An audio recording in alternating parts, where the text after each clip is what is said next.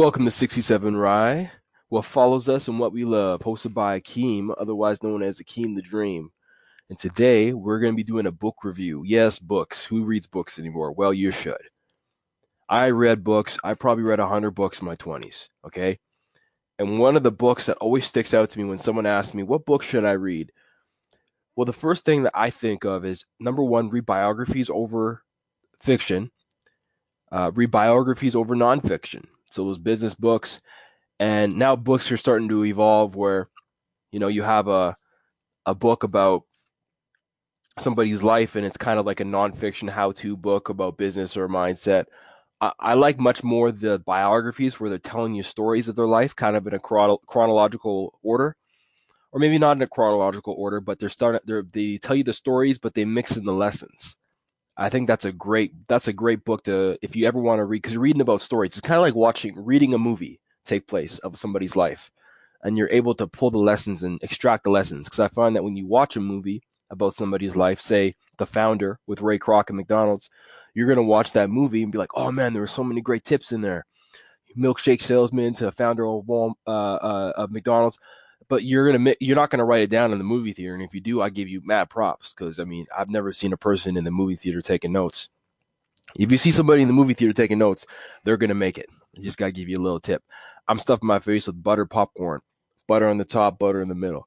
But what were we talking about? We're talking about books. And the book I like to recommend since I've been 22 years old is a book called When I Stop Talking, You'll Know I'm Dead.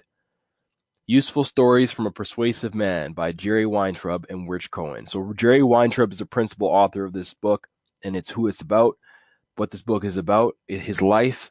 And if you don't know who Jerry Weintraub is, I don't blame you. He's not super well known in the public consciousness, but some of the shit he pulled off, man, it's hard to even understand the cojones, the persistence, and I'm going to say persistence probably 100 times in this episode because it's the one word about his life that is so true. I mean, I'll give you the first story that kind of comes to mind about this guy, and this is a biography he wrote. Is the story about how he got to host Elvis Presley for a concert in the mid 70s when he was in his like early 20s or mid 20s or late 20s. He was dreaming he was about to go to bed one night or he was sleeping one night. He woke up. This is Jerry I'm talking about. Jerry woke up, hits his wife, and goes, "You know what, baby? I think I want to host Elvis Presley for a concert." And I guess it came to him in a dream, as most amazing things do. My ideas come to me in the shower or when I'm driving, but sometimes in a dream I'll wake up. Very rarely. But sure, I bet you a million people in the '70s were saying, "Shit, I'd like to host Elvis Presley. I'm done. I'm done delivering mail. I'm done. I'm done flipping these cheeseburgers. Where's the Colonel? Where's Elvis at? Let's get him on the road." Because from the 1950s until his death in 1977, I mean, Elvis Presley ruled the world. He was the king of pop, the king of Graceland, and he already had a manager. His name was the Colonel, right? So between the two of them, him shaking his hips and making the girls go crazy in the 50s and essentially founding what is today pop music and rock and roll to pretty much take it. I mean, his legacy is still felt today in Vegas. If you go to Vegas today, you'll see a bunch of Elvis Presley impersonators. Hey, how you doing? Oh, what's going on, baby? Elvis. It's kind of like I forget the line he always said, but or the famous line was Elvis is leaving the building, and actually you get to hear the genesis of that one phrase. Elvis is leaving the building in this book. And essentially, Jerry Weintraub gets this idea to host Elvis, which is audacious and crazy. But that's what makes this an interesting book because I bet you can imagine what happened.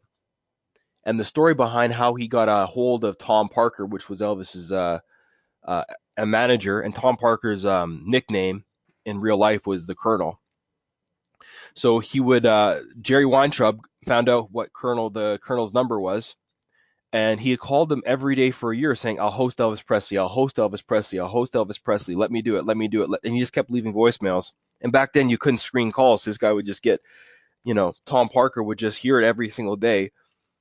But let me ask you this. That sounds like, okay, he called him for every day for a year. Think about what I just said. He called somebody every single day for a year. I mean, if you've ever heard of persistence and someone who knows what they want, that is a powerful lesson for life. Because on the, I think it was the 364th day or 63rd day, just shy of a year, maybe it was a day to the year, I can't remember. But the colonel finally answered his phone. He's like, "Listen, kid, you've been calling me every day for a year. What's your deal? What do you want with Elvis?" And then he told him, I said, "I want to host him in a concert. I have a good idea for a concert we can do." So the colonel goes, "You know what? If you're crazy enough to call me for a year, I'll give you a shot. Bring me $1 million by this time tomorrow." And I think it was Seattle or someplace in the northwest. He said, "Get $1 million, and I'll let you host the colonel for a night," because obviously the show's revenues from just the ticket sales would surpass that. So Jerry was broke. I mean, he had no money, and he, he thought he had made it. He got a call back. He got an offer. He had the opportunity. But like many other things in life, just because you're persistent, that's not enough. You have to be a problem solver, because you'll be getting it. Listen, if you're this persistent, you call every day for a year, you'll get your shot. You'll get your opportunity. But then what? I mean, this is the crux of life. Then what? Just because you make it to one level doesn't mean there's not another level. There's always another level. And if you think there's the levels stop, I mean, I got some news for you. They never stop. And this guy, he understood that. So he goes in a day and he somehow raises $1 million for this concert. And then that kind of kicked off his career. And I think if you think about his life, uh, that is the pivotal story. I mean, that was his. I mean, if you could think about what he accomplished, that was the catalyst for a lot of things. Because if you get that accomplished, you kind of figured out the cheat code for life, that you just never give up.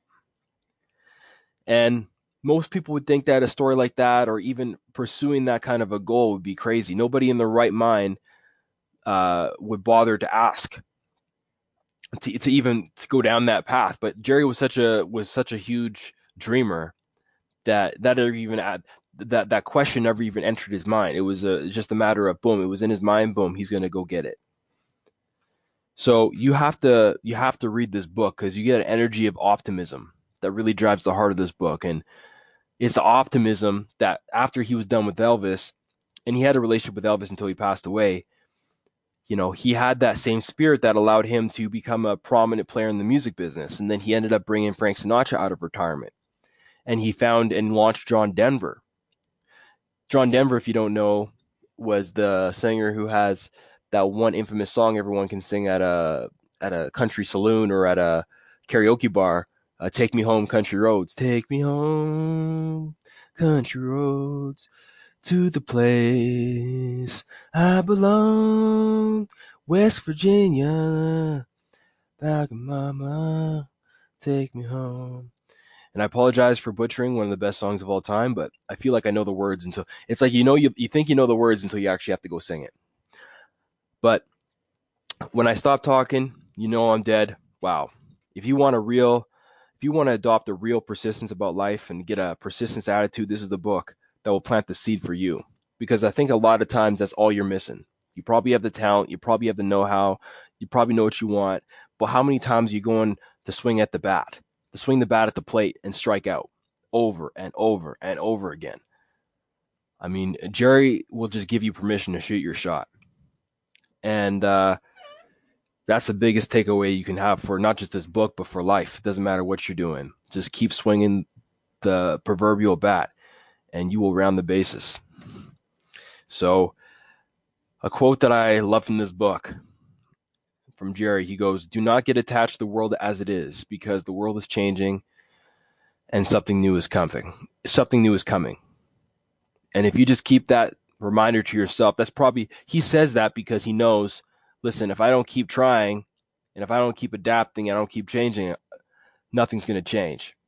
So persist and adapt and change. And you too could host a Elvis Presley of whatever it is you're trying to do. Whatever Elvis Presley represents to you in your life. Maybe you just need 365 days of relentless effort, of just taking another swing at the bat. It could be losing weight. It could be meeting a person of influence. It could be meeting your future partner or spouse. It could be the discipline to save money. Whatever it is, persistence. That's the name of the game. And like this book, when I stop talking, you'll be done listening. Thanks for listening to another episode of 67 Rye.